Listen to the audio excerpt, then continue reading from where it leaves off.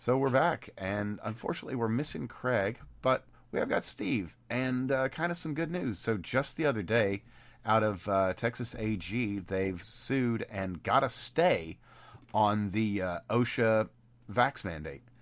So it's not going anywhere at the moment. And I know that was something that was weighing super heavy on your mind. So any thoughts? Well, so first off, one of the problems that you have with conservatives, right, is conservatives are they feel stuff in their gut and then they react to it. And so you basically provide fodder to the New York Times and the rest of them when they turned around and said, "Oh my God, look, the lawsuits against the mandate are losing because it was crazy shit like, Biden's possessed by Satan and there was something like that, like he was the Antichrist and that was the lawsuit. The stuff that's real is the stuff that's coming in from the states. And I kind of expected this because they don't really have a basis. The federal government cannot, via executive order, go to an administrative organization and then say, go make a rule that does this. Because that's straight up bypassing Congress. And that's what the Attorney General essentially accused them of doing, and they got that suit in. The biggest downside to me right now is that doesn't apply to federal contractors yet. That is just the Okay, so that's Texas just the lawsuit. OSHA deal. That's just the OSHA deal, Gotcha, right? gotcha. Basically, and that's essentially the one that's the strongest case. That is the delegations clause. Now And the that would set an delegations clause excellent precedent. says An excellent precedent. it would, it would indeed, right? So the delegations clause is something in the Constitution that says uh, the power of Congress to make laws cannot just be handed over to the executive branch, right?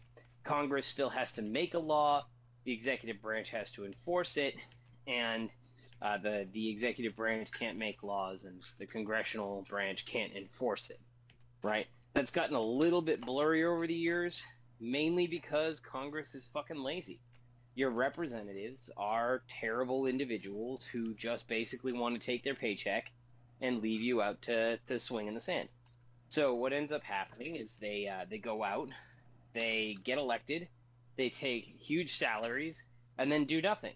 And then they offload everything to the executive branch, which is why the president has become like the big authority.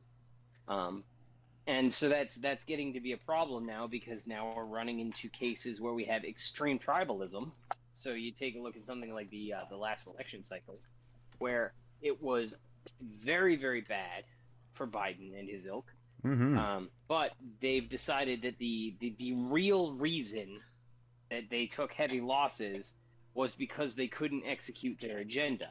Meanwhile, ignoring the fact that they lost seats in the congressional House and they only seem to have, picked up the Senate seats as a result of the campaign associated with like Trump sitting there and calling everybody and saying, the Well, votes are that and fraudulent. well, not only So, that too. Also, the kind of things that happened in Maricopa County and Atlanta, yeah. whatever those things Well, I might mean, be. if assuming let's assume for the sake of this argument that the elections were 100% legitimate, right? I know some people might get mad, but let's just assume that that was the case. At the end of the day, the Democrats are still running along the lines that they have a mandate and they lost seats. Like, it was a terrible 2020, not including 2021. 2020 was a terrible election year for Democrats.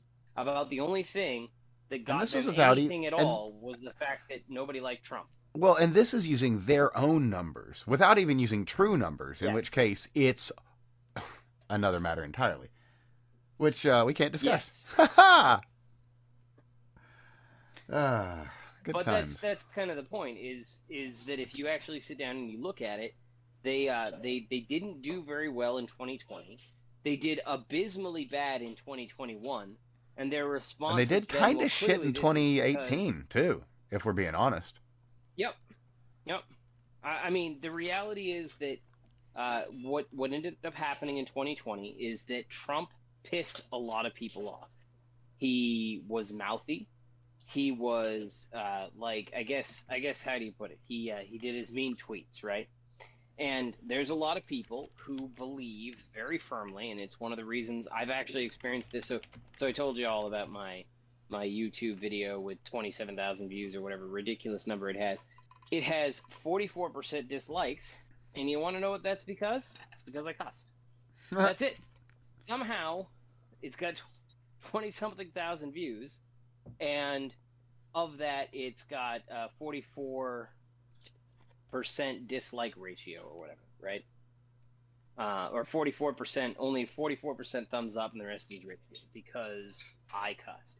So when you speak shittily, as I'm doing now here, because it's late at night and I'm drunk and I don't fucking care, there are people who take offense to that, and especially the higher up you go in the food chain. So you get into the president level, and you're supposed to act like a president. You Well, don't those happen to Wow, act that very sounds fucking presidential. dumb. it does. Those people can eat a dick. They can eat a dick, but at the same time, there's a lot of them, and they're old, and it's it's kind of a shame. But that's the reality. Maybe they should go take a Sounds like brilliant, inspiring course like liberating mathematics. Indeed, indeed. And, well, what a segue, sir. Welcome to the show, for one. And for two, this was something that you were also wanting to talk about. I must have felt this pull me from the fucking void. Because I didn't realize that we have a daring critique of traditional mathematics and reimagining of mathematics culture. oh my god. Oh, and it's limited to first-year students. Well, you got to get them early. You want to get them while young. It's really truly a shame, and we were talking quite a bit about the show beforehand. There are revisions to mathematics that I think could be done, right? I do not like how mathematics is taught in this very stodgy manner, and it's not very much not applicable. We covered this Like before. most of the math, yeah, most Lockhart's math Lament. that you get taught, Everybody should read Lockhart's Lament. Yes, they should. That is a fantastic essay. But it's Exactly. Anybody who gets to a certain level of mathematics always walks away with the same impression. They're like, what the fuck did these people do? Why didn't we learn actual practical applications for mathematics until we got into, third-year college courses? Right? You have to be pretty committed to, the fact that somebody's pulling the wool over your eyes, and then be like, well, I've gotten this far, and, oh, here's what we actually use this shit for.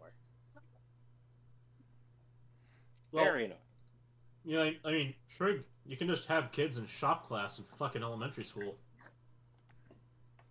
Yeah, you absolutely could. I would love to see shop taught by math teachers and engineers.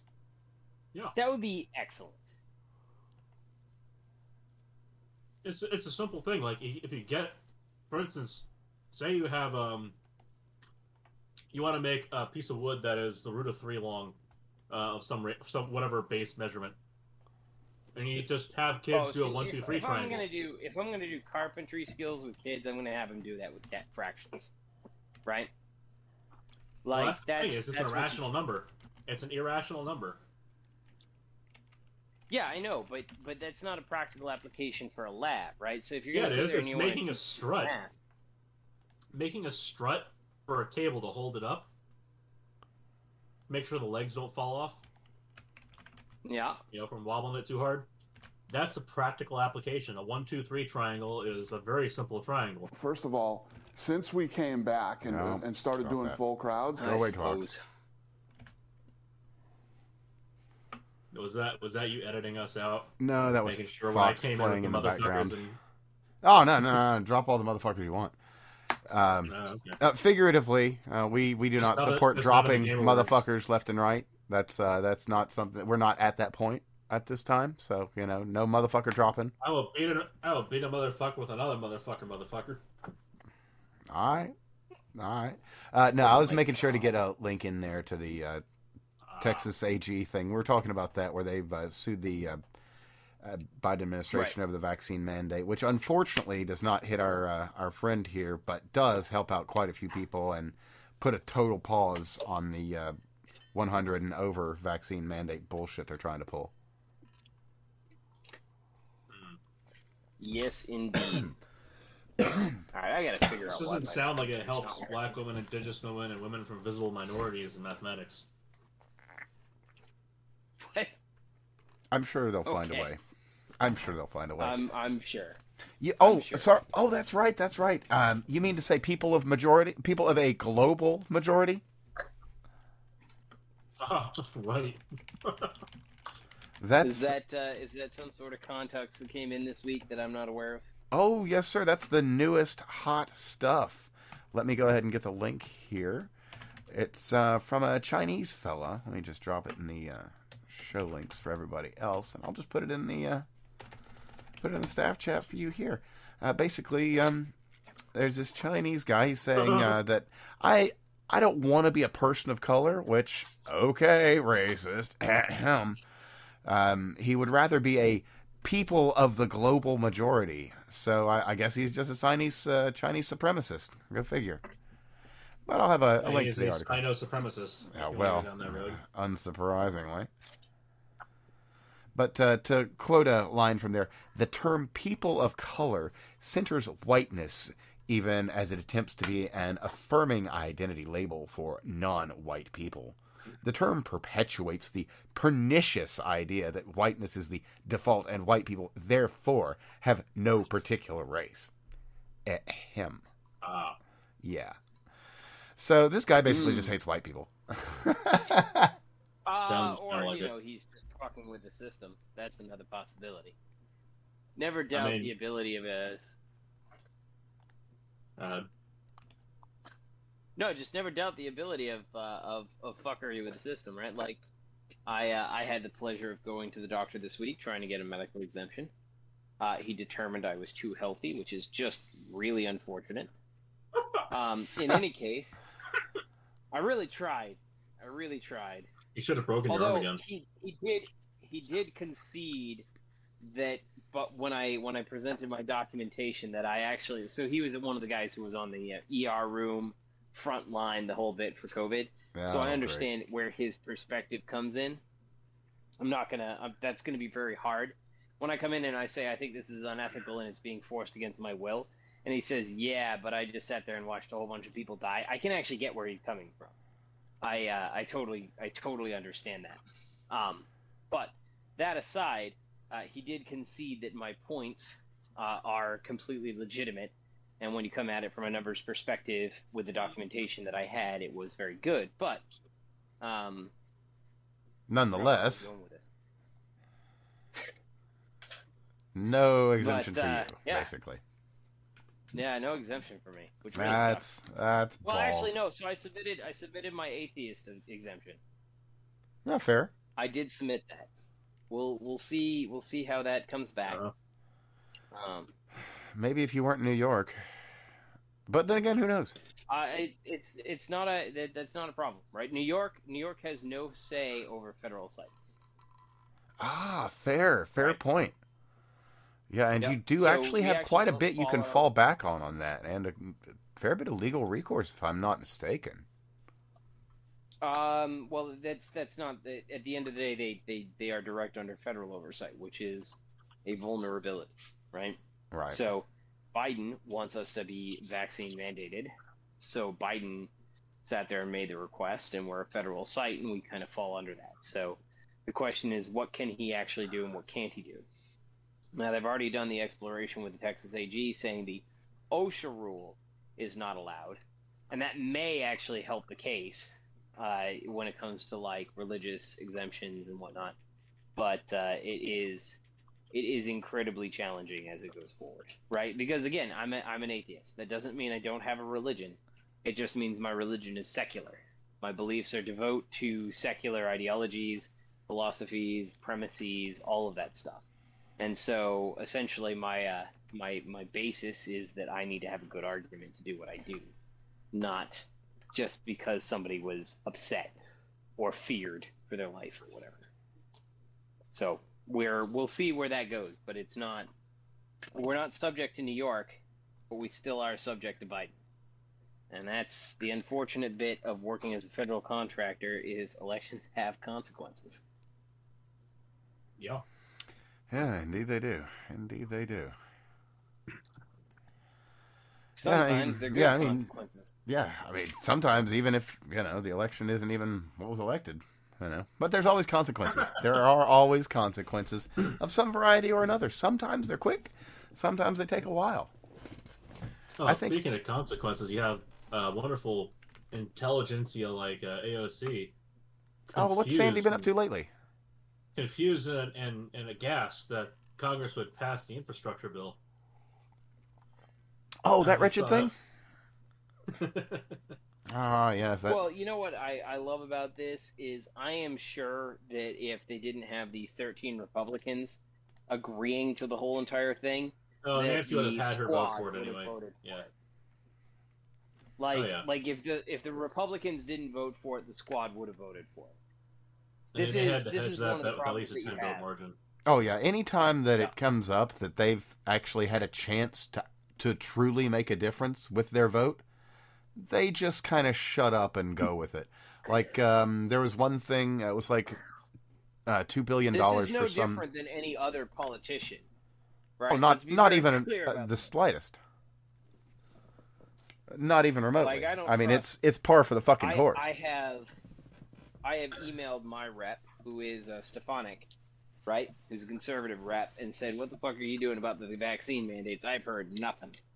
So she's all willing to get up there when the TV cameras are rolling, but she doesn't give two shits about actually doing something legitimate when it comes down to actually having to do something legitimate. Essentially, I'm relying entirely on Texas and Florida and New Hampshire to pull me out of the fucking fire. That's basically where we are. Yeah, that's rough. Thankfully, you've got. Thankfully, at least you're looking on to people that, you actually can. It's not like you're saying, "Gosh, I sure hope those folks in Ontario come and save me." Well, I mean, at the end of the day, again, and we were talking about this a little bit before Craig so rudely showed up. Yes, my presence was an affront. Yeah, it is. It is. You should just go back to the little basement hole you live in.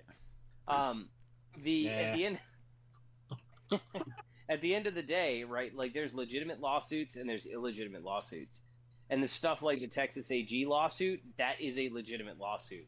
The stuff that was filed by the 19 states, that was a legitimate lawsuit. DeSantis' most recent one against the contractor portion, that's a legitimate lawsuit.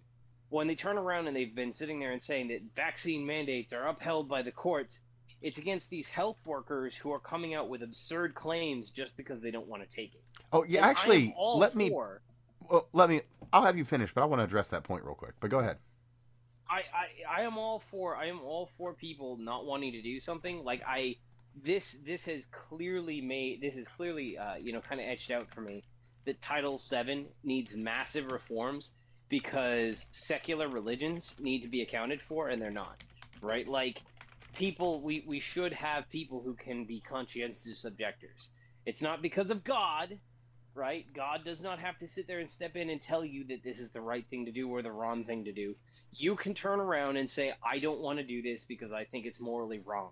And we need to empower that, especially if the atheist community or all of the other secular religions have worked so very hard to move the needle from a theistic point of view.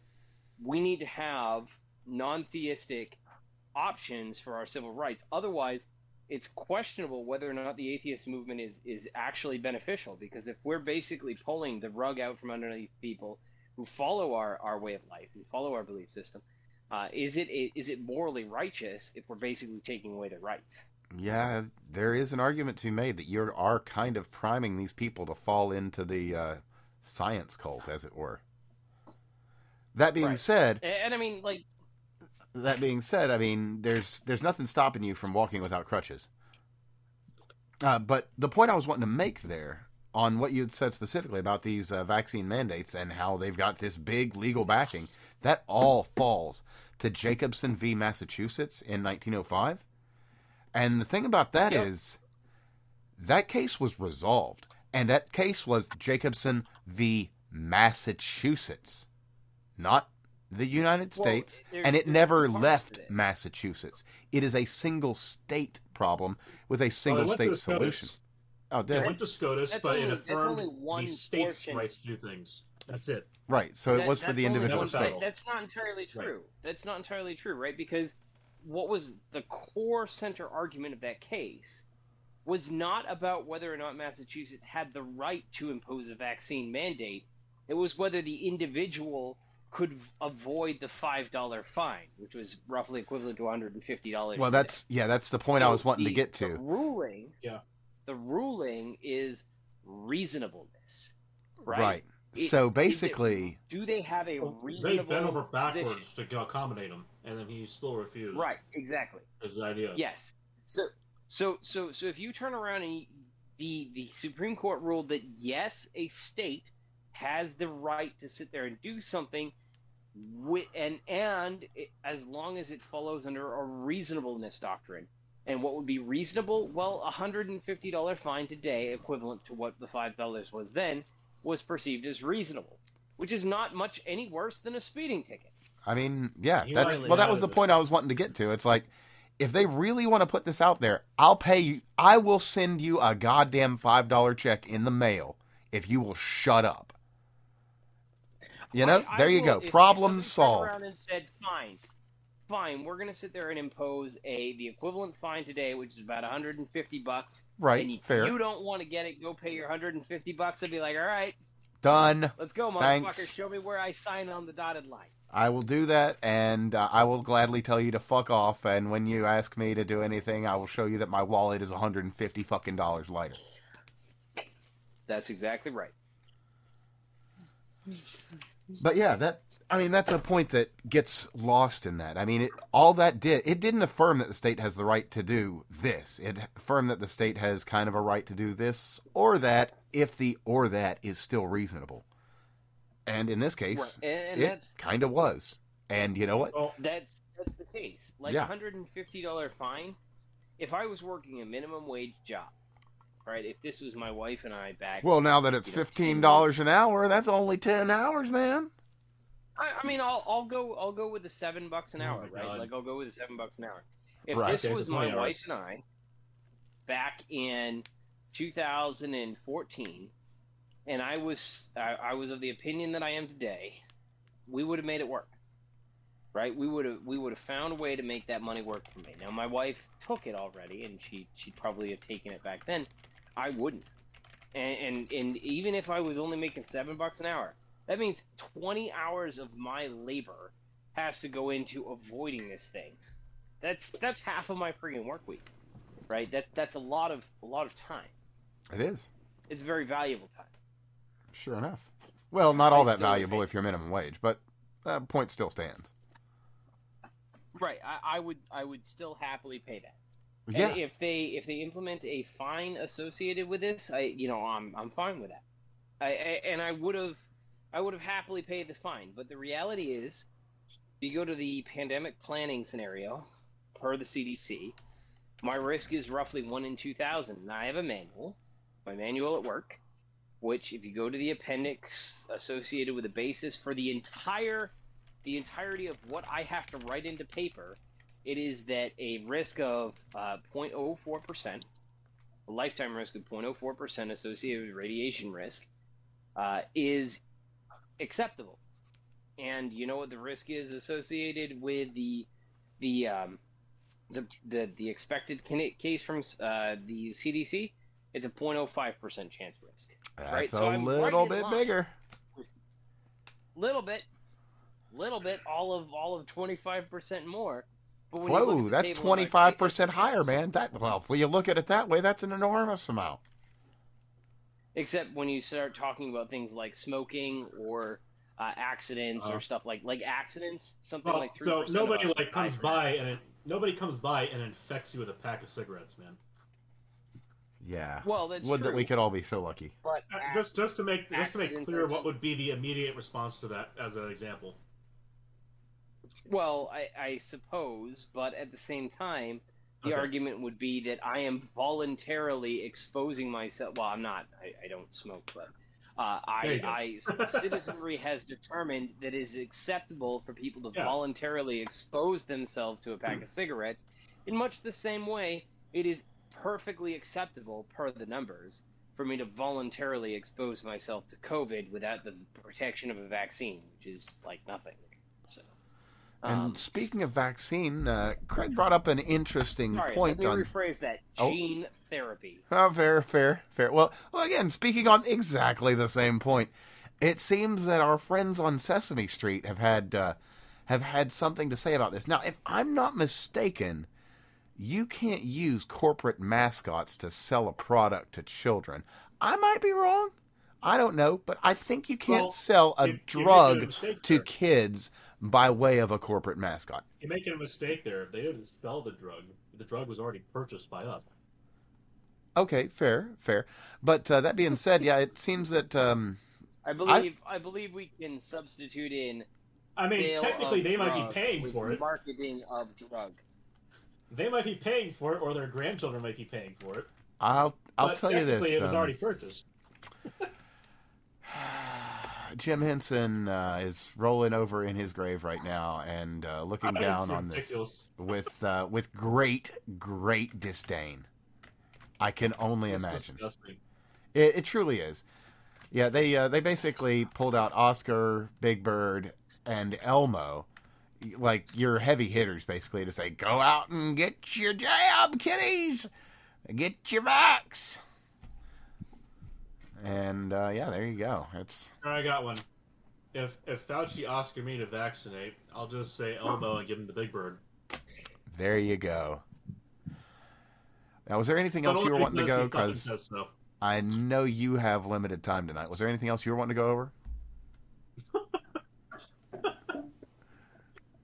We live in a country. Oh. We do. A country that is a society. Now, I did want to hear more about Rittenhouse, but unfortunately, I have a feeling that's going to take forever. And right now, we got like half a case over with. I really well, the long and short. I mean, honestly, from what I've been hearing and from what I've been reading, the prosecution works for him, doesn't it? Yeah. Well, I think at the end of the day, the prosecution is actively throwing the case. That's what I think they're doing. Yeah, kind of. Right. Kinda. I think that they were told by a politician they have to try this case. And so they basically looked at it and said, okay, well, this is self-defense, and we'll try it as a self-defense case. I mean, just the best part is, did you test this part of the gun? No. Oh, so then all your testimony is bullshit. Boom. Out. It could have only been from him, but did you test the part that he touched? No. Yeah, isn't that funny? Isn't that a funny thing? So, basically the case is largely just completely falling apart. But a noteworthy point on that is the lead detective in the case is the nephew of the mayor of Kenosha. And also directly related to, like, 4 other Democratic operatives and representatives in the state. You don't say. So I know that some people are going to highlight that and say, "Oh my God, this is super suspicious." But the reality is, we still so if you talk about going back thousands of years, part of the reason our last names are what they are is they reflected the family traditions that we passed on. The same thing is still true today. My dad was an engineer. I'm an engineer. If I have kids, they'll probably be engineers. Well, you know, right? Like that's as opposed to guilds, you know, you kind of have families which pass down traditions. You know, that's why you have like military families and cop families and such. Right, exactly. You find it surprisingly hard. Somebody coming in. Go ahead. I would say it's you'd think it'd be very hard for a circle of child fuckers to ever procreate. You'd think that, but I mean, occasionally the little girl is gonna be just above that age, isn't she? Hey, you know, that's a great segue for a last topic before you get off the air with us. Oh boy! It seems that I would make the argument that they are not limited to only that fetish. Okay, that's fair. Well, I mean, you know, they get off on all sorts of interesting things. Speaking of, we've had recent confirmation of the much rumored Ashley diary, Ashley Biden, that is to say, her diary. It has recently been confirmed to be true, and there are some. Either it's been confirmed, Either it's been confirmed or a fake has been leaked with some horrible shit in it that is being treated as if it's real. Yeah. Either Treated way, as if it's real by the highest echelons of federal law enforcement. Which lends some credulity. 1 or 2 pages of that was questionable. Oh, sure. Yeah, but I mean, those 1 or 2 pages that are questionable are as questionable as a thing could fucking be in the whole face of all of eternity. Agreed. But at the same time, I think part of the problem you have, and so specifically, let's dive into the specifics, right? It talks about things like my dad showering with me and my sexual assaults and, did I ever press memories? It's a very, it looks fairly pensive. So I actually, it is, but I would actually say this probably is a diary. If there is a diary, I would say it's probably this. Yeah. That being said, when you start talking about, like, my father showering with me, well, it all depends upon what age she's talking about. Oh, it all depends on the shower. And it frankly, really I'm not does. sure it's not. Okay, I'm gonna go ahead and kill that joke before it kills me. Yeah. And let's just say right now that Craig has no information that could lead to the arrest of anyone associated to any of the Clintons. As my final words tonight, Harambe is hanging out with Elvis. That's fair. Heroes. Wherever that may be. Heroes ever, forever. Well, I mean, and that's kind of, like, I don't know. I look at it and I say there's a lot of people who are making hay, and I'm not entirely sure how legitimate that hay is. I'm all for piling on Biden. The guy's an idiot. Hey, and I have somebody. Hay is for horses, not donkeys. Damn it. Yeah. Sure. Just like ivermectin. I have somebody who I work with who thinks that Biden is doing a great job, which is stunning to everybody who talks to about it. Actually, that is true. It depends on how you define job, but if you define job as being employed to destroy America, I mean, he's doing a stunning job. We have to be very careful when we deal with modern politics because it's extremely tribalist, right? Yep. We can't turn around and start diving into things that are questionable if we're missing context. There's a lot of stuff where people are going to go, oh my God, there's no context where this is appropriate. But I can guarantee you that if you're starting to talk about, like, showering with your kid, I'm sure that happens with a lot of people when, you're trying to transition them out of the friggin' infant tub to, like, taking a shower on their own so you can lock the door and not sit with them. I'm sure that's a thing that actually has to happen. And I can believe that. It didn't happen with me because it seems kind of creepy, but I mean, I'm sure it does happen. I've heard of some very, very creepy parenting shit. I am sure that my mother participated in that. I don't know whether I bathed with her per se, or that she just sat on the outside, but I'm sure that happened. Right? Like, that's something that happens, is where you are with a parent while you're in the bath, and that's predominantly to prevent you from drowning. So let's be very clear. Like, how she sits there and frames it, or what it's being said and how it's being framed, we don't have a lot of context there. It could be perfectly legit. Kind of like there aren't that many copies of the other Biden hard drive. We're not going to see much of the. We really won't see much of that. And by the way, if you've got a copy of that, don't tell anyone because you have allegedly got some felonies, some big deal felonies. I think that if you have a copy of the Biden hard drive, you should post leak it to the internet anonymously. And allow everybody to download it. Absolutely, and make sure that you have no trail going back to, because again, there are felonies on there if we are to understand the information to be correct. Distributions of specific felonies, which are in themselves felonies. Yeah, like lots and lots of trouble.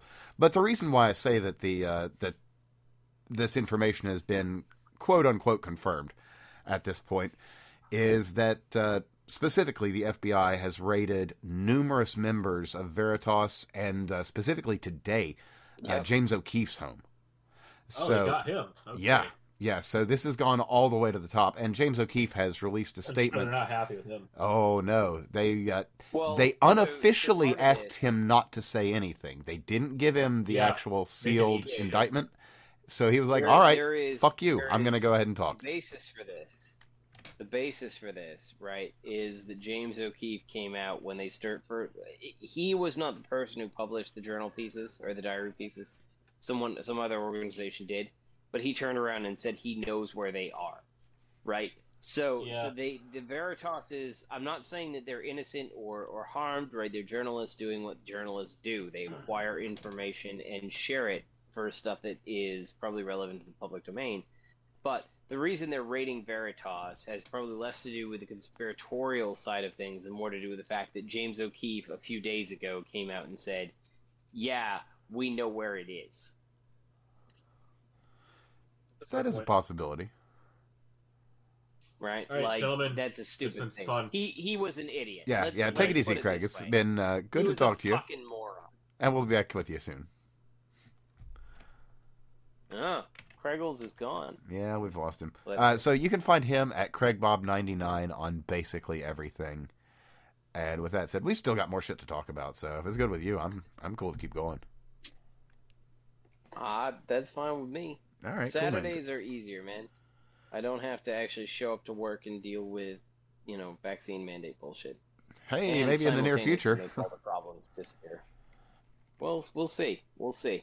Right. I'm still holding out hope that it all goes away. Well, in that note, I dropped something else in the show ideas. I'll just copy it over to staff chat since we're already there. But what's happened now is the new who's this guy? I think he's the AG elect of Virginia. He's already come out and said that our people want answers as to what happened with the rapes in Loudoun County, and he's going to start an investigation. And this guy was voted in against the will of the party elites, so it's going to get absolutely fascinating to see what goes on there. Let's start with actually fleshing out the controversy. So the controversy is a father showed up to a board meeting and claimed that his daughter was. Well, actually, let's give a little bit better context to that, because that's being a little bit too specific on something that was... It needs some context, so let me just go ahead and throw it out there. So what's been going on, there's been an undercurrent of kind of dissent and distrust with the school, because people have got this feel that something's up, and they've also gotten a taste of how their kids have been taught critical race theory by being able to be exposed to it from them getting their classes online and the parents being able to see it. So there's a little bit of an undercurrent of distrust that's kind of built up over the past year, to give a baseline. Now, to be specific, in this scenario, they've been denying that there has been any kind of issue involving any transgender and non-transgender children in their schools, and that the only problems have been against transgenders. And they have firmly and flatly denied that there have been any issues of any variety other than bullying of transgender kids. So at this specific meeting, they're meant to talk about a new transgender policy, and what they are specifically at this moment saying is there have been no incident. Someone asked the question, well, have there been any transgender children that have attacked or molested or raped anyone? And they say absolutely not. And then we have our father, our hero in this story, as it were. He stands up and says, no, you fucking liars, my daughter was raped in there. And then they have him arrested and try to press charges. Now let's add a little bit more context. Oh, please do. Right? Please do. It gets a little bit more complicated. Oh, it doesn't stop. First off, it does not get to be necessarily a trans kid. That's actually under debate as to whether it's a trans kid or not. Oh, yeah, no, we've got the mother's statements as well, which make things... Oh, they add a whole nother layer. So the girl who was quote-unquote raped had a prior sexual relationship with a boy who quote-unquote did the raping. And they previously routinely met in the girl's room for sex. So in this case, the purported rape was the boy in this case is claiming that he just going for sex, and he accidentally stuck it in her ass. That's right? what And that that's was what we're to really understand. what this whole entire thing. That is what we were to understand. So on one hand, you have boy in a skirt sits there and rapes girl, and on the other hand, you say, yeah, no, we were actually meeting there for sex anyways. Okay, actually, let me pause you because we're going to get a bunch. Well, we probably won't because we have pretty awesome listeners. But in case we don't, boy in a skirt. Yes, boy in a skirt. According to his BLM supporting Antifa mom with short hair and tattoos and pink Right. and the rainbow face mask and everything, as she came out to say of this girl, well, maybe she shouldn't have been asking for it. I'm paraphrasing, mind you, but yeah, and that is true. The mother has come out and said that basically the daughter's a hoe, and that was like this was a routine occurrence for her kid and the daughter, right? So now that means that there are two. These are actually both equally probable things. It is possible that an individual, and this is what conservatives are concerned about, is that a trans individual sat there and used their status to gain access to someone else. Another possibility is that this individual, that the two kids who were in high school together had sex, right? And one of them was wearing a skirt because, well, CRT and all the other bullshit, right? true. And could just be a weird kid. So That's possible.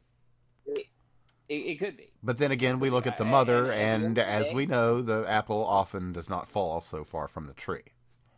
I'm not going to go out there and say that one situation is more accurate than the other. From what I understand, the cops sat there and basically got pissed off at the school board, and this is one of the reasons is this because the school board was actively doing cover fire. Oh yeah, right? running Like absolute they were interference. actively suppressing the story. They were running cover for the whole entire thing. All of that is bad. The school board should not be doing that, right? They should not be protecting a group of individuals over this whole entire thing. But it does seem, at least on second glance, that it is more complex than what we would like the story to be. Oh yeah, no, it isn't quite as cut and dry. But that being said, in the growing complexities, it hasn't really gotten any better for Loudoun County. It's gotten significantly worse. That's true. Now, for the people involved in and around the event, it's just grown much more complicated and a lot more shades of gray. But for Loudoun County, nah, you fucked up, guys. You fucked up so fucking good that you need to be replaced. Well, and that's largely happened. And right? Let us hope that that is the end result. I mean, they're going to be investigated. People are probably going to be arrested. Or at the very least, we'll have, a proper top-down look at things and a shake-up, which is desperately needed. Right. So I think that is where we should walk away from this whole entire thing and say, hey, the consequences are being meted out. We don't have all the details. We aren't directly involved, and we should probably, I'm not saying don't be angry about what occurred, right? Because no matter what, a sexual assault is a sexual assault. But at the same time, we can also take solace in the fact that it's not as bad as we originally thought. Sure. Now, that being said, don't throw away this tool. Just put it in your tool belt. You might need it later. When, an old tale is to say that if you've got a hammer, everything looks like a nail. Well, put away the hammer, because you might run into another nail on down the line.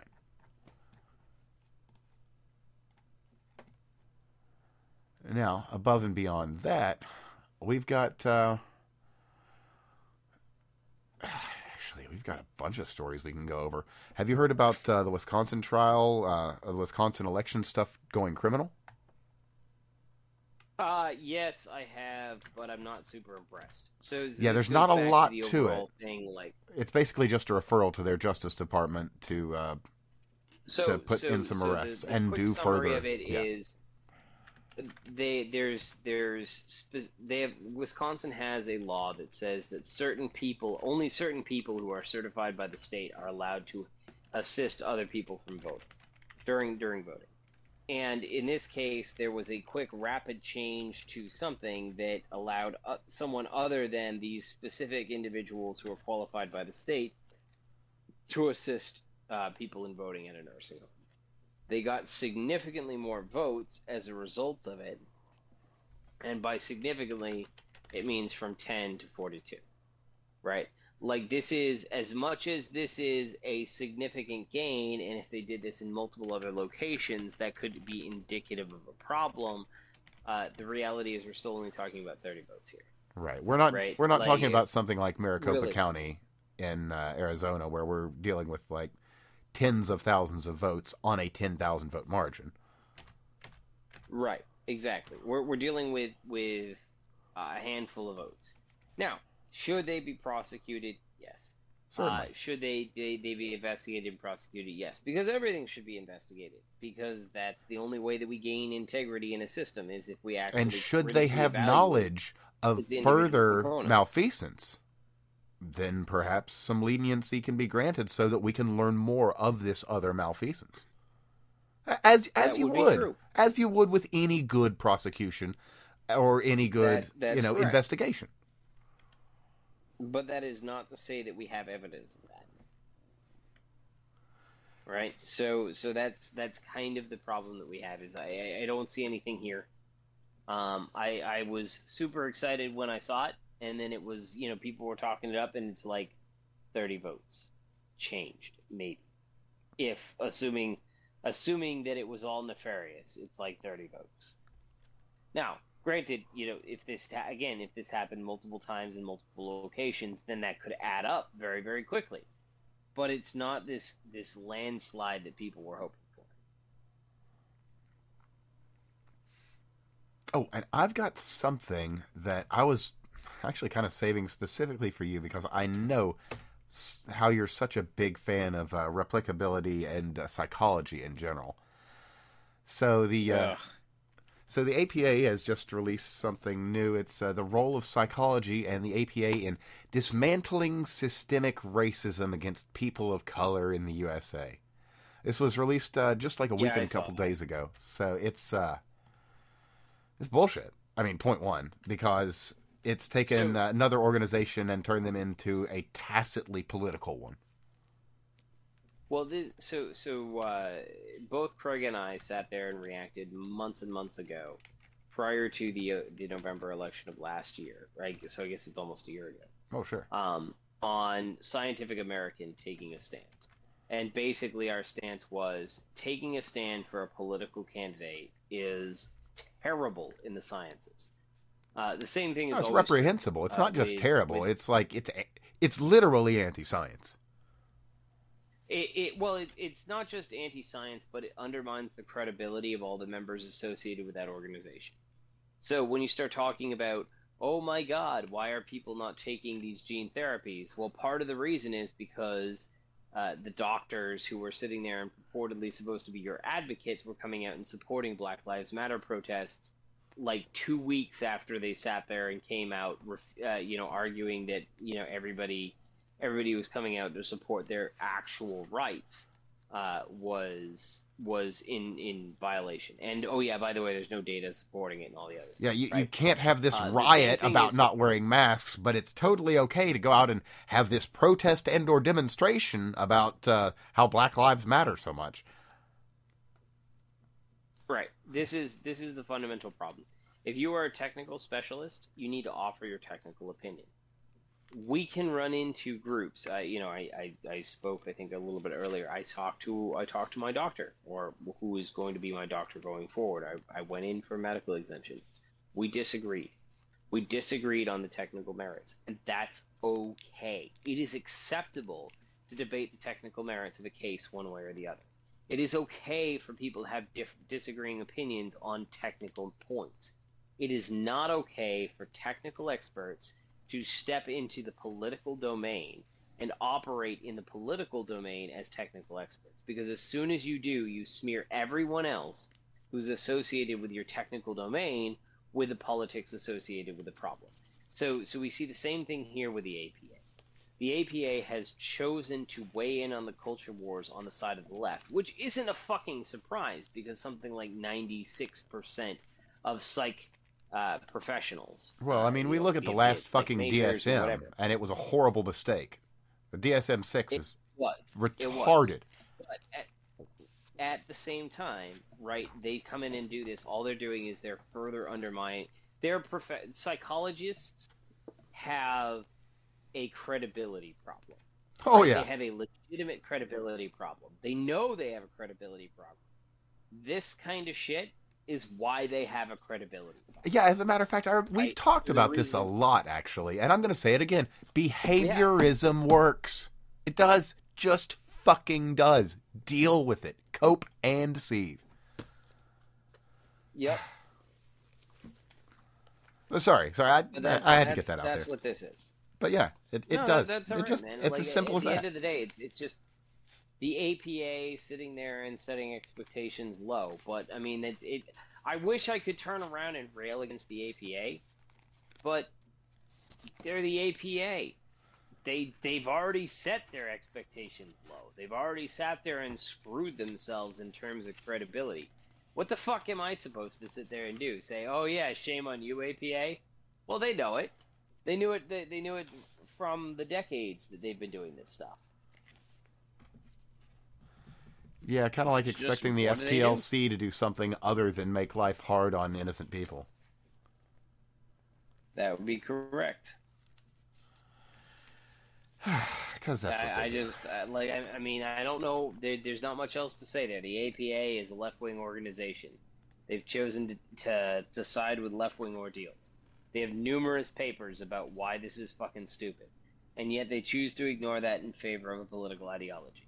All it does is make them political adherents, and as soon as you're a political adherent, your technical perspective is basically ignored. They shoot themselves in the foot time after time after time, and, well, you know, that's their choice. Oh, what a beautiful segue. Thank you, sir. So speaking of shooting yourself in the foot, you remember Fast and Furious, the gun running thing with Obama and Holder? I do indeed. There has been a bit of an update on that, and it's coming from the Mexico side. Some journalists are starting to ask some very, very uncomfortable questions. Basically, they want to know why this happened, because they're finding out that it looks like nobody on the Mexican side knew jack shit about this. So that means this was an op run entirely from the U.S. side with feasibly no expected or stated end result. So why the hell are you going to run an op like this with no expected end result? I mean, a lot of us have speculated that this was entirely just so that innocent people would get killed with American guns, and then they could pin that on American gun manufacturers and owners, and, you know, use that as a kind of a chink in the armor of the right and generally human rights loving peoples. The fundamental problem that I see with the Fast and the Furious stuff, right? As much as I'm all for the investigations into these things, one of the biggest problems that you have is that this was under the Obama era. Obama's been gone. He's out. Oh, and you got to know that those guys burned all kinds of paperwork on the way out the door. Whether they did or not, like, I mean, even if they didn't, what's the point, right? Like, you're not going to be able to hold him accountable. By the time they actually build a case against him, he'll be dead. And that's not because of anything nefarious. That's just literally, by the time you go through the Freedom of Information Act request, by the time you actually build a legitimate case against him, there's no accountability. No. And I mean, this is the same thing when you start talking about the Biden stuff. Assuming, let's say that we prove the wildest accusations of MAGA folks, right, against Biden in the 2020 election. You know what's going to happen before any of that stuff comes to trial? And let's say they even had an ironclad case proving that Biden orchestrated the whole thing, which would be crazy, right? Literally crazy. I mean, come on. This fucking skin suit full of maggots, people. Come on. All of that evidence, and you got through all the FOIAs and everything else, not going to be anything there. So part of me asks, what's the point? Right? What are we going to do with this Fast and the Furious thing? This is so far outside of the realm of our understanding and handling of this issue that, like, we're not going to accomplish anything. Well, it's actually not so much us that are trying to accomplish anything. It's actually the Mexicans, and they have a case. So I'm just going to kind of keep my eye on it and just keep updating. Because if it really does go somewhere, and this ends up in some interesting international sanctions, that could be absolutely fascinating. But it's a start. It's people at least somewhere finally asking these incredibly uncomfortable questions that have needed to be asked for a long, long time. I mean, I'm all for them asking the questions.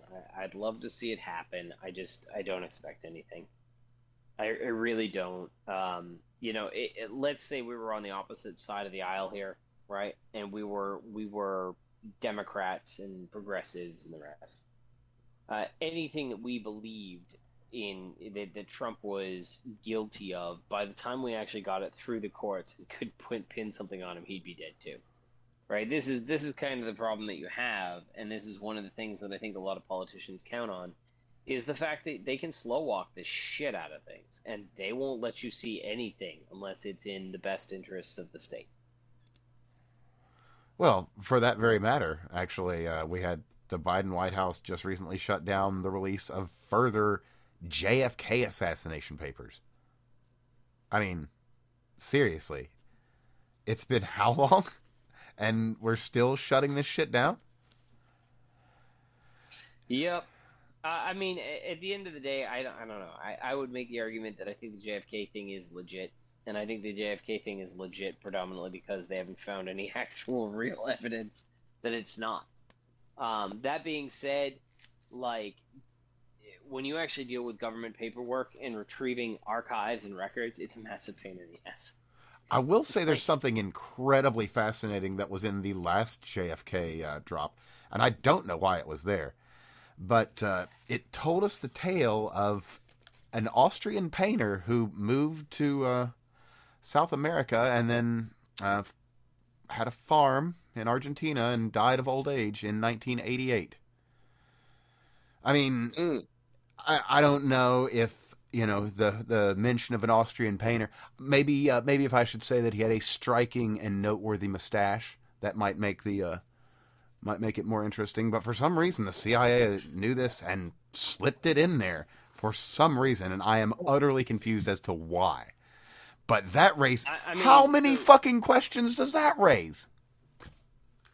So I will, and I'm not going to defend the FBI or CIA, right? My stance on them is that, get the fuck out of my space here, right? Well, JFK was right about the both of them.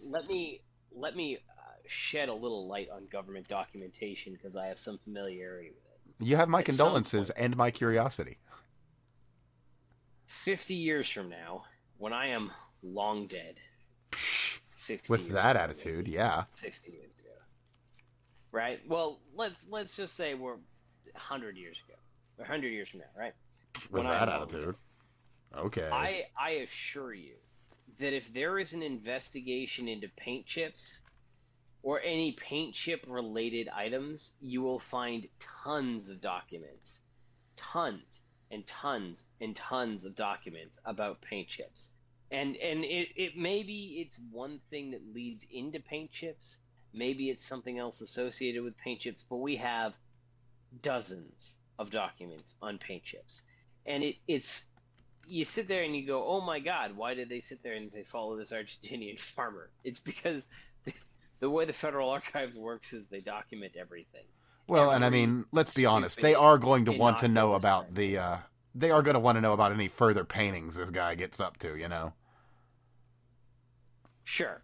But it doesn't matter, right? Like, it really, truly doesn't matter. At the end of the day, if he's the subject of the investigation, they're basically going to follow him until the end of the investigation, right? It's not that he was actually, like, totally legitimately the guy. It's the same thing as our paint chips. It's part of what they do.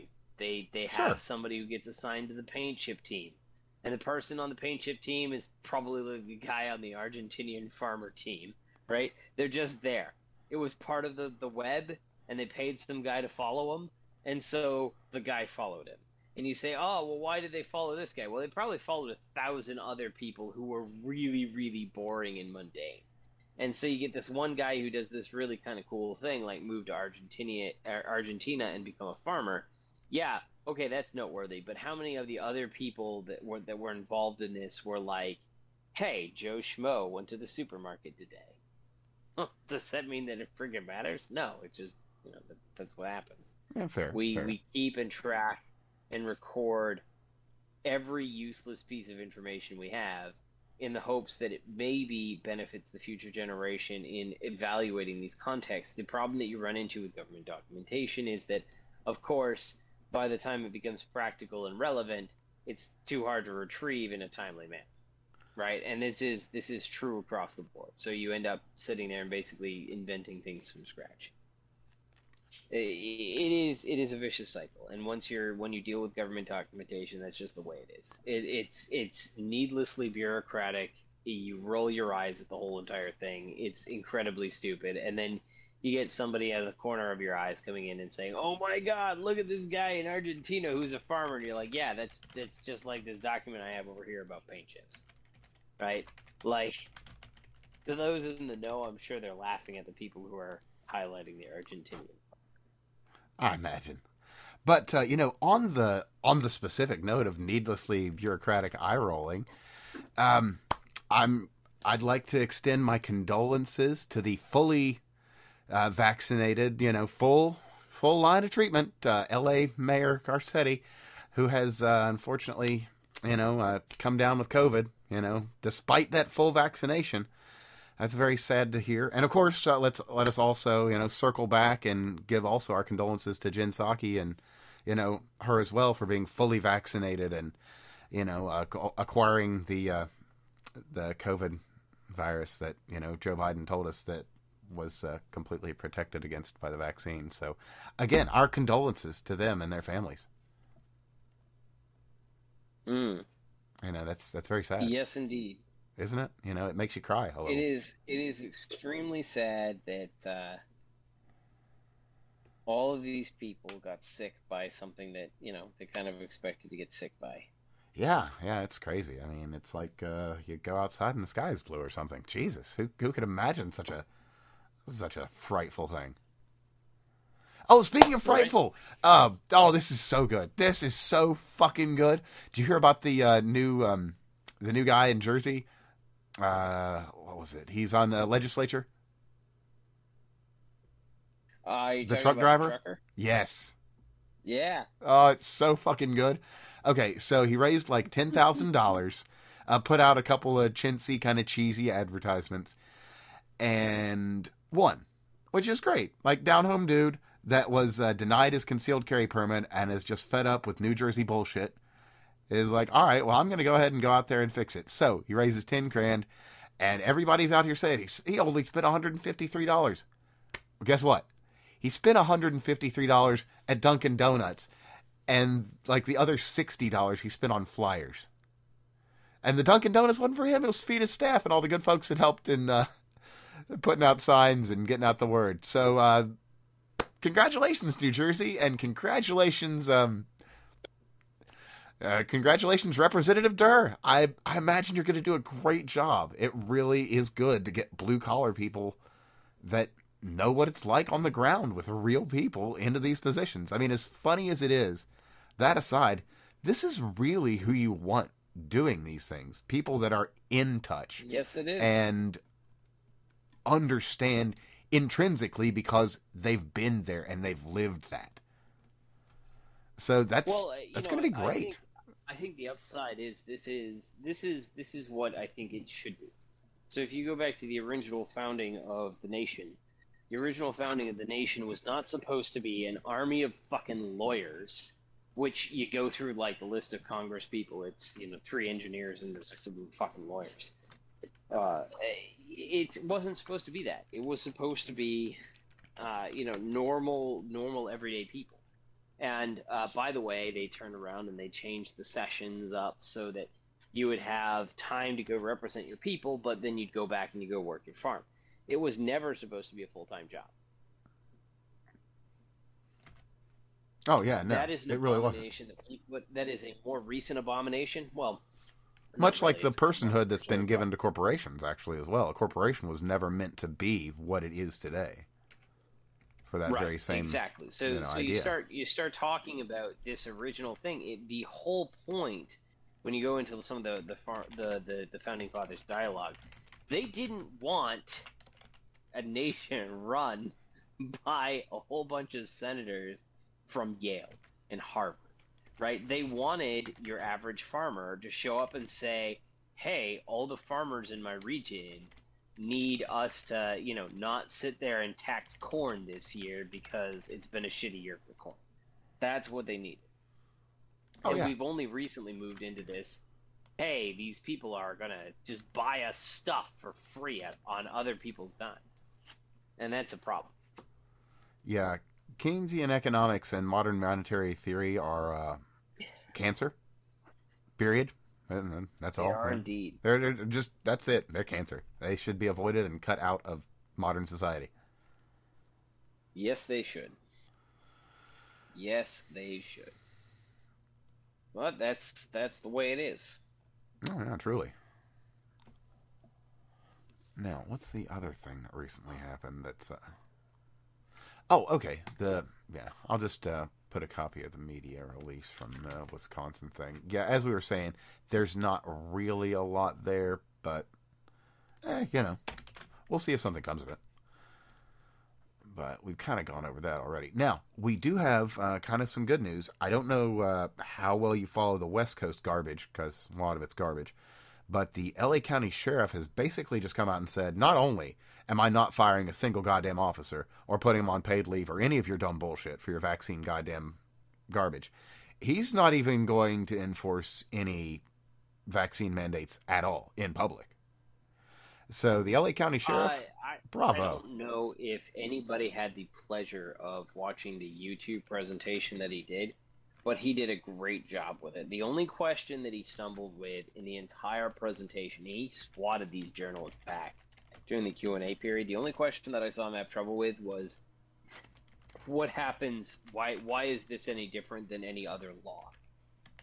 And he kind of gave a standard political answer at that, but basically, when you start talking about what he was defending, he was basically pointing out that half of some of the so he was pointing out that the entire department gets put at risk, right? Because something like half of the detectives are eligible for retirement, and if this goes through, they haven't submitted their vaccine paperwork and they might retire. And by the way, we're facing the same thing. We're dealing with is there's a lot of people who are older who have special schedules for their retirement, and they're saying, oh yeah, we can we're just going to leave if once it hits January, right? We don't want to deal with this anymore. We're just going to take our pensions and walk out the fucking door. And this is more power to the them. problem that you're seeing in a lot of these government organizations. Yeah, absolutely. There's a lot of what ends up happening if you work for the government. And as much as I'm a libertarian and I am inherently minarchist in my mindset, when you work for the government, you feel very firmly that you are working for what's essentially a higher purpose, right? You accept that, like I get paid pretty well, but you accept that you're not going to get paid as well as you can on the outside, but you're going to get, in return, you're going to get better life balance, work-life balance. You're going to serve, essentially the next generation in the work that you do and what you build. And so you get a lot of meaning out of it. As soon as the federal government comes in and starts imposing these rules, that aspirational aspect of your job. Oh yeah, they suck the joy right out. They I don't want to call it joy. I don't want to okay, call it well, joy. that's not necessarily the best. It's a higher calling. Yeah, well, right. They suck the if the federal government they suck the soul out of it. Authoritarian shithead. Yes, yeah, they suck the whole purpose for your being there, right? When I'm defending the what I believe to be the world's best Navy, right? With the work that I do, even if it's minor and basically taking out the trash, you still feel that you're part of that organization. You still feel that you're protecting the rights of individuals, the freedom, and that whole entire premise and principle. And so you're willing to accept slightly lower pay in exchange for the fact that you feel good about what you're doing every day you go to work. Somebody comes in and all of a sudden starts doing things that are vehemently against that tradition, and now you no longer feel quite as good about what you're doing. Now you realize that you're just taking out the trash, right? It's that kind of stuff, right? Sure. So you start talking about the LA officer, the LA sheriff there. He basically turns around and he's dealing with the same thing there. You're talking about, when you start talking about cops, as much as I don't particularly like cops, I also understand that we need people who are willing to walk into the pile of shit of human beings that are produced with every generation and basically keep them from dragging the rest of us down into nothingness. Yeah, so basically, we don't have a high enough trust society or a dangerous enough society to regulate these things. So someone has to do the work. Period. Someone has to do that, yeah. Yep, we could either have everybody be a vigilante with a gun, or we can offload all of that responsibility to a neutral third party, and they can handle everything for us. And that's what we do. And the people who do that job, like, it's a job that I straight up, I don't think I would be capable of. I'm a very capable individual, but I don't think I could handle a cop's work. Well, especially not today. I mean, a cop today... I despise cops. No, not a fan at all. But you know what? Over 2020, I had the misfortune of having to stand up for them on numerous occasions. And as much as I dislike doing so, I would do so again, because they weren't in the wrong. And it bothers me now even to say that. But that's just the way it is. And I'm not going to lie about this shit just to get my point across or just to make some stupid fucking gay point, because there's no need for that. And we need a society that functions. And even though I do like that first option you mentioned quite well, and I can neither confirm nor deny that I have a New York carry, that's not for everyone. There is a happy medium where there's somebody that's like, hey, I kind of don't like weapons and don't want to carry one. Okay, well, for you, there's cops. Mind you, when you need a cop, they're minutes away, but, at least you've got that option. Think about this. Think about it from another perspective, right? Prevention is an ounce of prevention is worth a pound of cure, right? Cops go out and they have resources and tasks, and by having this independent third party, it's not just the onesie twosie dispute that they're resolving. They're keeping you safe because they're preemptively dealing with people who would otherwise harm you. Right. And even if they're not preemptively dealing with people, they are dealing with the people that do these things. So it's like, okay, yeah, maybe you'll get away with it today. Maybe you'll get away with it tomorrow. Maybe you'll get away with it all year. Yep. But somebody is coming. Somebody is looking. And that is a valuable thing in a society because it allows us to grow and evolve and all the other stuff. Now you start talking about taking away the organization, like as soon as you get councils and organizations that step in and say, well, that's too bad. You're going to sit there and we're going to be an authoritarian. We're going to intervene in your medical decisions. Well, that changes your calculus about how you feel about the organization that you serve. And I don't think that a lot of folks kept that into, like, for me, I'm looking, and I'm looking not because I want to look, because I don't. I would far rather continue doing what I'm doing because I feel proud of what I do. But if I have to work under the boot of the federal government, you better believe that I'm going to be gone soon. And that's kind of what's happening there.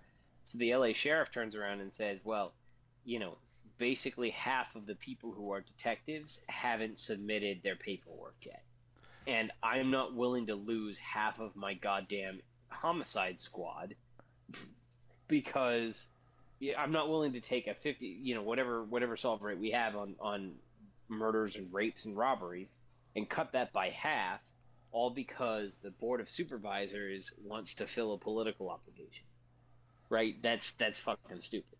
So he came out and he basically talked about this, and it was a great press conference. performance. Like, I really do recommend people go watch him, because he's honorable, and he's very pointed, and he shows the numbers, and he walks through the slide. He answers the questions pretty well. All of that is very well done. And so for him to come out and say, yeah, he's not gonna actually enforce it, that's not really a surprise, because when he walked out there, it was pretty clear that he was probably not going to enforce it, simply because by enforcing it, he's basically putting the entire county of Los Angeles at risk. Indeed. And I mean, that's largely it's kind of undeniable. You know, you look at all these defund the police operations, and every single one of them at this point now today, even in the most progressive of places, fucking Mayor Wheeler himself is like, I need money for the cops. Like, you son of a bitch. Just last year you were saying we gotta defund these evil police. And, you know, even though you were getting spit on and punched in the face by Antifa and BLM, you were still out there demonstrating with these people about, oh, they're so right, even though they spit in my face and punched me and said that I could drown on 1,000 gallons of male semen. And, you know, it's just, it is what it is. And you go out there and you act a fool, and now you're back out there acting a fool again. Just this time, like, hey, I was wrong. I do need a couple billion to fund the police because that was a really stupid idea. Mm-hmm. But I mean, that's just a perfect example, even to have Ted Wheeler out there actually coming back on this. But every place that went through with these defund the police actions, other than I think a few municipalities in California, have completely turned around and have put more money back into their police departments.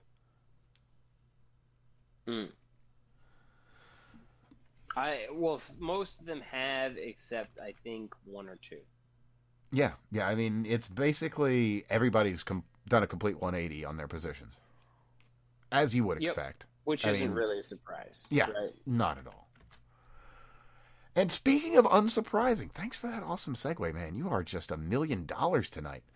The Pentagon has a watchdog group that went ahead and did an investigation to find out about those drone strikes we've talked about during the withdrawal from Afghanistan.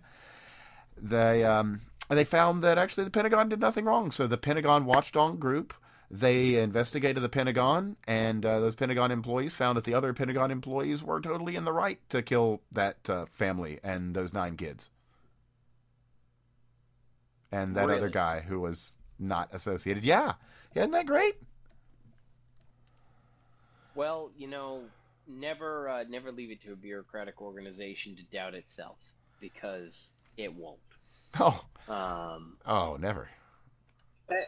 And I mean, so here's the difficult part, right? And this is, I think, the challenge.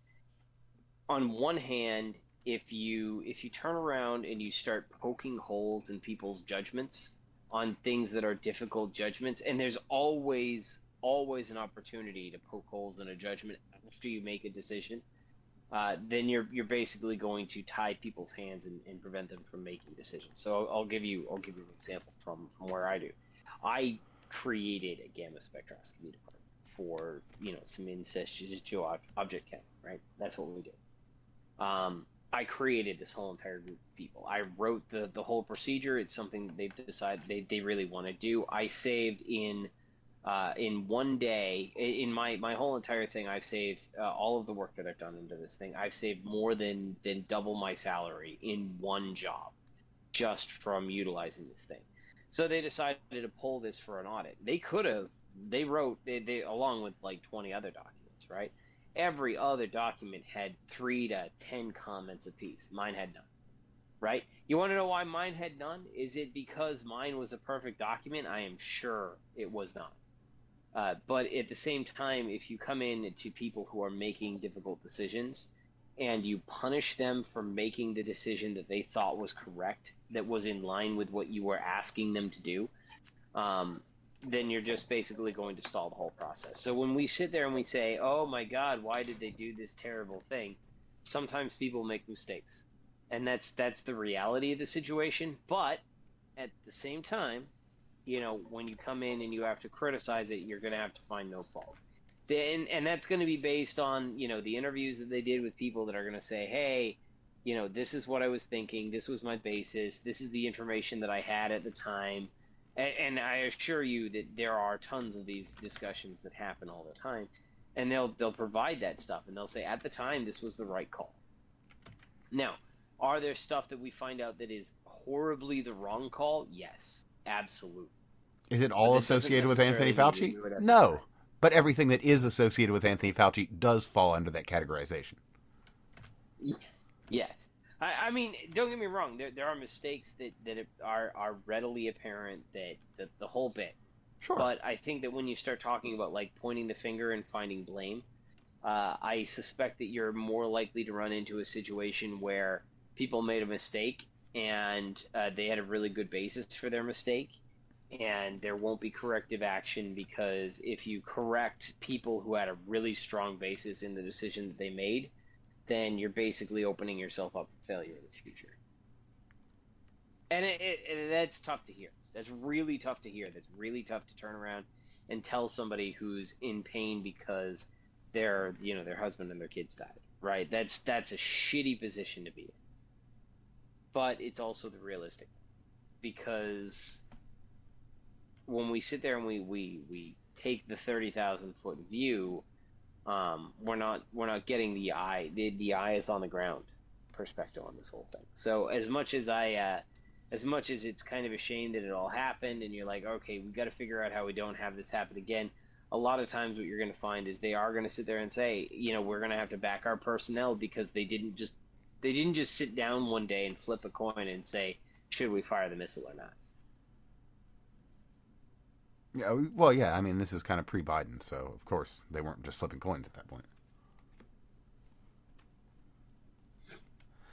Oh, well, they just give him his letter blocks, and he spells out what he wants. Right. Well, it's either a sniff or 2 ice cream cones, or that's right. I don't know, a Chicago hot dog or a cheese pizza, or who knows what. I mean, he's probably got all sorts of interesting tastes. Do you see the updates with Fauci coming in for another round of questioning? I did not. Yes. This was actually just 4 or 5 days ago. And this is after the update of the NIH to, to change the definition of vaccine, to change the definition of gain of function, and to change the definition of herd immunity. So Rand Paul just absolutely excoriated him and just tore him right apart. And of course, Fauci, being the slimy snake that he is, he really just he was like, well, I don't specifically remember this, and that's a bad categorization, that. But it's good to finally see him getting called out on this. And I mean, this man should be on trial, to say the least. I won't lie. When I submitted my religious exemption, which is for an atheist religious exemption, my religious exemption did specifically cite that the CDC would not have qualified these vaccines as vaccines prior to 2015, and they wouldn't have considered them vaccines prior to September of 2021. Right? This is a completely new definition. Well, above and beyond, in order to make them fit that category. Yeah. Well, and strictly speaking on your point, you've got Comirnaty, the actual FDA approved vaccine, if we want to call it that. But that's the one. That's the brand name thing. Got a copyright next to it. It's approved. It's good to use. If you use it and you get sick, you can sue them. You can't get it. You can't get that in the United States. Yep. It's not available. The only thing that is available in the United States is one emergency use authorization treatment or another. That's it. That's all you've got. When we start talking about why do we have this kind of ridiculous nomenclature, and the answer is because the difference between Comirnaty, right, and the EUA drug is quality control in the lab. Is that enough for someone like me to say, oh yeah, well, I would take it if it was this and that? No, obviously. But at the same time, that is a pretty clear distinction when it comes to these vaccines. It's the quality control associated with approved products versus emergency use products. Emergency use products, you do not need to meet the same purity standards as you do for commercial licenses. Oh, sure. I mean, by their very nature, it's an emergency use authorization to battle an ongoing pandemic. So, yeah, you're going to do everything in your power to fight it. Now, as we've gotten answers to these questions and the situations become more complicated, and we understand just how it's not maybe as deadly as we were led to believe, that we're not making adequate adjustments to how we're handling ourselves now, despite our newest understanding and our most up-to-date science. Mm-hmm. That's unacceptable. If we're going to be doing this based on the science, we need to base this on the most up-to-date science and the best information we have. And I mean, strictly to the point, there's no vaccine today. Vaccine, DNA modification tool, whatever. There is not one that exists today for the Lambda strain or the Delta strain. If they do, they're in a laboratory being developed right now. The only thing you can get is a tool that was designed for the wild type and the alpha strain. And that's it. And that was actually a point that I was raised to my doctor when he turned around and he said, "Well, I believe that the vaccines are a good thing, and I believe you should take them." Well, yeah, maybe if it was 2020. Well, we're in the middle of a pandemic, and my response was, well, yeah, we're in a pandemic, and the treatment that you're proposing only was valid for the original strain and the other thing, and they've been extinct in the wild for almost a year. Yeah, it's like saying, okay, well, you're any kid in America about to go to school, and they're like, all right, we're going to need to give you your polio vaccine. Like, I'm sorry, we don't have polio in the U.S. Well, nonetheless, you're going to have to get it for your health. But we don't have polio. It's not a thing here.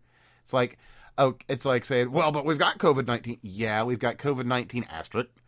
We don't have COVID-19 anymore. If you find a strain of the fucking wild type or the alpha, or maybe even the fucking beta strain, whatever, that's you're fucking lucky, or you're in a laboratory. Period. Mm-hmm. Like, those things are gone. That's not here anymore. It's like complaining about the kind of fucking fuel economy that a Model T gets today. Like, whoop-de-motherfucking do. It doesn't matter. It has nothing to do with anything now. Like, that's correct. Like, so much of our, like the EPA being turned into a political cudgel as opposed to something that could do some fucking good. Well, and I think at the end of the day, I had a whole bunch of Twitter discussions in the last week where somebody's like, well, let's compare. I was trying to explain to them how risk analysis works. Risk analysis is based on what we do in terms of the, like our risk versus commonly accepted risks. We don't turn around and take our risk versus another alternative scenario that's slightly lower risk. We evaluate it in terms of overall life risks as to whether or not we should do something or not. And that's not to say that we can't choose that other scenario, but basically there's a threshold at which we say, okay, this is voluntary, this is not. And the guy was sitting there and citing things like, gun violence for infants versus cancer death for infants. And you're like, well, that doesn't fucking matter. Like, that's taking one arbitrary thing and one other arbitrary thing. Both of them are tragic events for sure. But that doesn't necessarily mean that we will sit there and actually take active intervention in either case, because ultimately we're going to evaluate that in the greater course of, like, what's the child's likelihood of survival, right? So if it's not even if you have X number of deaths from one versus the other, that's not how we handle things. We don't turn around and just take category A and category B and compare them, because otherwise it's just fucking nonsense. Well, more often than not, too, those are apples to oranges comparisons. A lot of times, yeah. But we just don't do that, and that's one of the problems that you run into here. Oh, sure. And let me see here. I've got a couple other things we could go over, but I mean, there's there's always so much. But this one's good. Did you see you may not have seen the interview, but did you catch the section where Jennifer Granholm was on Bloomberg, and they were talking about what was it, the oil situation and everything. I did not. Okay, well, it's I'll copy the link and just throw it in for you so you can check it out at your leisure. And I'll just summarize for everybody that's listening at home. So Jennifer Granholm was on with I can't remember his name. He's the guy with the long nose and the fancy glasses and the bow tie. But either way, the situation's placed her like, okay, we've got all these problems. We're facing gas at prices that we haven't seen in almost a decade. What's your plan to address this energy problem? How are we going to get more energy production in the U.S.? And she laughs. She laughs, and I believe she says, would that I could do something about that. You're the energy secretary, lady. You could get the Keystone Pipeline going again. We could get back to fracking in any of the national reserves again. We've got that giant fucking Anwar Reserve that has got probably one of the largest reserves of energy in the world. I mean, we could be going back to where we were this time last year. An energy net exporter. But again, this is the elections have consequences, right? So the issue that you have is that instead of coming up with a clear and coherent strategy to transfer to a zero emissions future, which I am in favor of, as much as I am opposed to climate change. Yeah, I don't actually have a problem with that. I like the environment. I'd like it to be good, and I like clean air. How crazy is that, right? Right. And sitting there, like I understand the value of fossil fuels. I really do. Oh yeah. Well, we've talked about this specifically. We're have legacy technologies. Well, the thing about this too is, there's a really good argument to not use fossil fuels, and that is that we're burning feedstocks. Like, we can make some really, really dope shit using petrochemicals. Some dope shit, and we can do it fast. All of that is true. So there's good reasons across the board to switch to cleaner technologies. Sure. But they aren't advocating for any of those cleaner technologies. No. So when you start talking about this, like, we need to run full bore with all the energy that we have, and then we turn around and we do something like, okay, well, you got to sit there and you need to sit there and start bleeding in 1% hydrogen per lines for the next 20 years, right? And then all of a sudden, 20 years from now, we'll have significantly cleaner fuels because some portion of the fuels at the onset and at the creation and before they're fed into the pipeline will have been converted to hydrogen, and we'll be burning that, right? It'll be slightly more expensive, but it'll be minimally more expensive the entire time, and we will not have saturated and also, once you build in that infrastructure to make that happen, cost decreases because, you've got processes in place that, the economy of scale allows you to do things differently than you would on a small scale. Right. And you can bleed in hydrogen up to about 20% without significantly requiring major equipment overhauls. Anything more than 20%, you have to start updating your, everybody's home heater furnaces and the pipelines and all the other stuff. But we haven't chosen to do that. Instead, what we said is, well, if we just keep it in the ground, that'll be great for everybody. And we'll just buy it from overseas, and that'll make it really expensive, and then everybody will change. And that's not that is fundamentally problematic. So we could turn around and we could have this, like, I would be okay with paying a little bit more for my energy if it was cleaner, right? Like, I'm okay with that idea. I don't have a problem with that idea. But a little bit more is 1% hydrogen influx per year, which costs more, but it wouldn't be very much. And over the next 20 years, it would just be like a minor increase. Sitting there and doing this Joe Biden shit where all of a sudden you have your fuel costs go up, 50% to 100% in the first year, that's a problem, right? Especially after you're coming in from their lower point there. And I mean, like, these are kind of the minor changes that you have. And like you said, once you got going, that would just be like, it wouldn't cost you any more to get it going. It's just that upfront cost. So you bleed that in over 20 years. And this is never even minding the But fact they that didn't do any standard internal combustion engine, at least any standard, not just internal combustion, any standard fuel-injected internal combustion engine can, with minor, very minor, as minor as making it flex fuel, you can make it liquid hydrogen capable. Yes, you can. And I mean, it's as simple as that.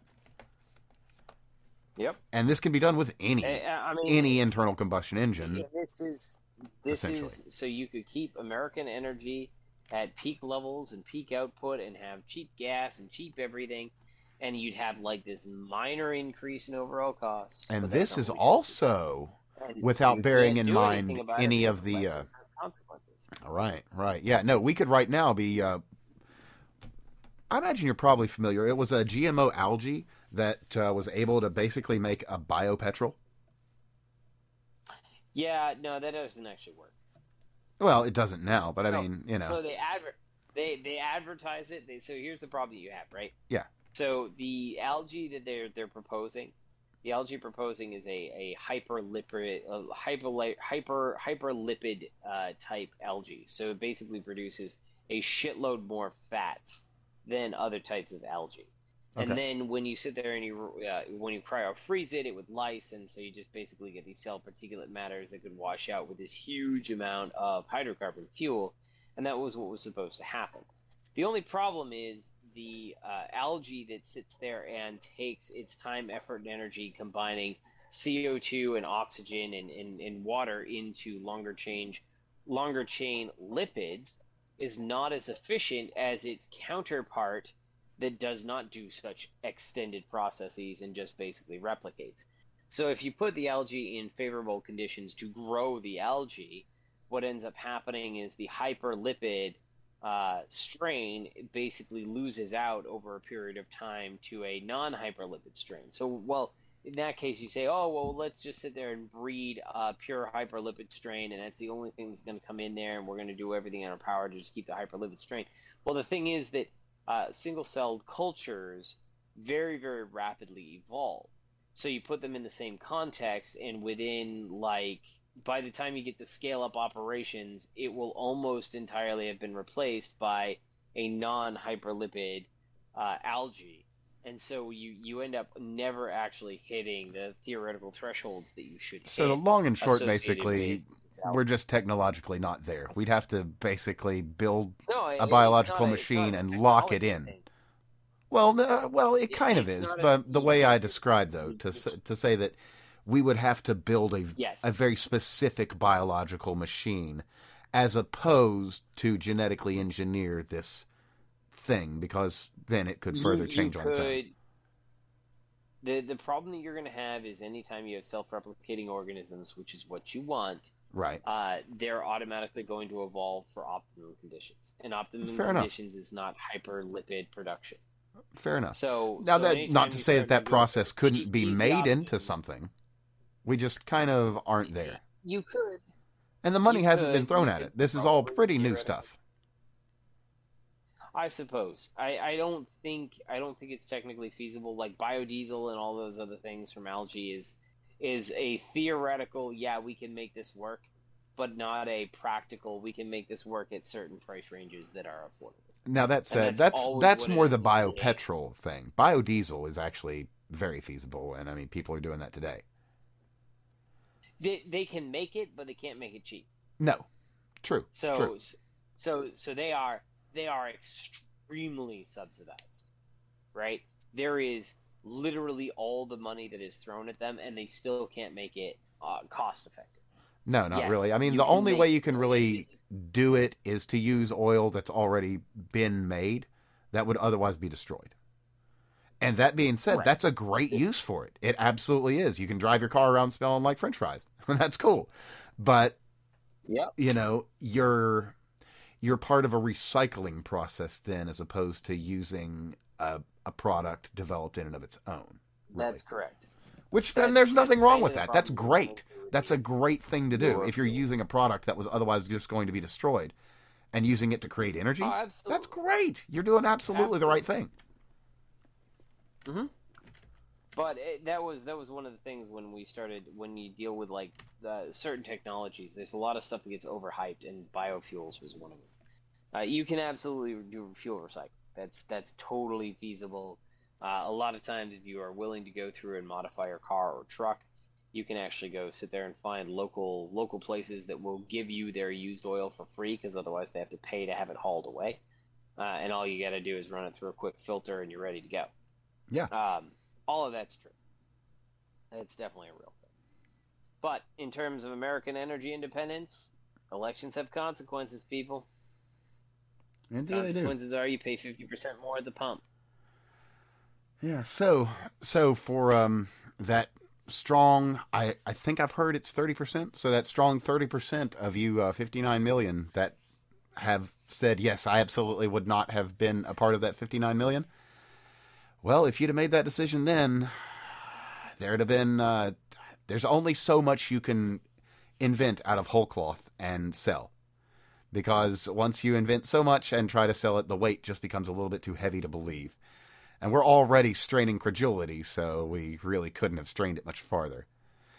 But you didn't. And as the man says, elections have consequences.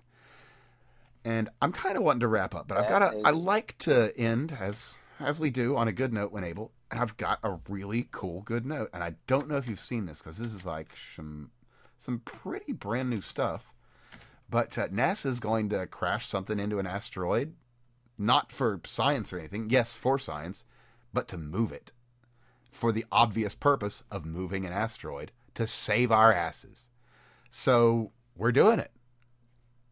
The NASA Planetary Defense Force is going to be working to try and figure out how we can save our asses. It's pretty cool, right? Like, this is something we've needed to do for a long time. Like, this is the big danger. And we're finally addressing it. The big danger. I mean, so the problem you have when you start talking about asteroid defense, right? It sounds really easy, except for the fact that space is really big, and it's not really as cool as like. Oh, and it's moving really fast too. In an atmosphere. Yeah, it is. But so let's say we launched a missile at an asteroid, and you turn around and you detonate that missile. And that sounds really cool. We've blown up the asteroid. Well, in an atmospheric condition, we've basically aerosolized all these particles, and they just kind of float around and condense out of the atmosphere. In the case of a meteor or an asteroid, it just basically obliterates the asteroid into finer chunks, and then they all rain upon us and cause all kinds of fiery doom. Like, nothing's actually changed, nothing's obliterated, nothing becomes non-hazardous. It just becomes a larger impact area with smaller micrometeorites striking everything. So no matter what, you're basically screwed. So planetary defense is very, very important, and it's actually very, very challenging. There's been a couple different proposals associated with this. One was the gravity tractor, where we would basically cause a deflection in the orbit of an asteroid long before it ever hit the Earth. The other is to sit there and have a kinetic impact, which would deviate it from the course far enough out. And so this is probably more preferable because realistically, well, this is very feasible. That is threatening Earth gets detected, it's going to be a lot closer than we really want it to be. Well, and as much as people are concerned about climate change, I am far more concerned about our detection capabilities, given the amount of space that we have to physically observe and the luminosity of the asteroids that are potentially out there. Right. Well, that too. We can also point to an unfortunate incident with a scientist who had a perfectly fucking fine shirt that I rather liked, I'll have you know, that landed a satellite on a fucking asteroid, moving at an ungodly rate of speed in the middle of a damn vacuum. That's astounding. That is breathtaking. We've done this. So now it's just a matter of perfecting the process.